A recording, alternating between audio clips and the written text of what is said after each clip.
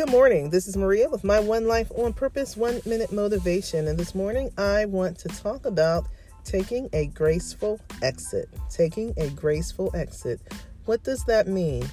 What it means to me is in life, there's some situations that we have to remove ourselves from. There's some challenges that are not worth the fight. And there are also situations where you need to allow others to carry their own bags. There's nothing wrong with that.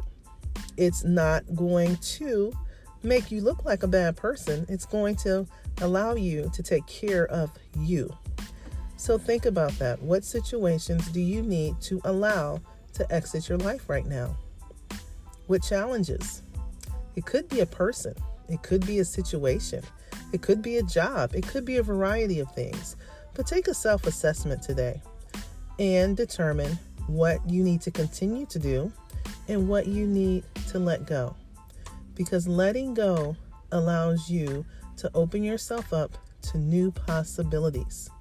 So think about that today. Is it time for you to make that graceful exit? If it is, be courageous. Go out and do it. Because at the end of the day, you are responsible for your own happiness. This is Maria with my One Life on Purpose. Be great today.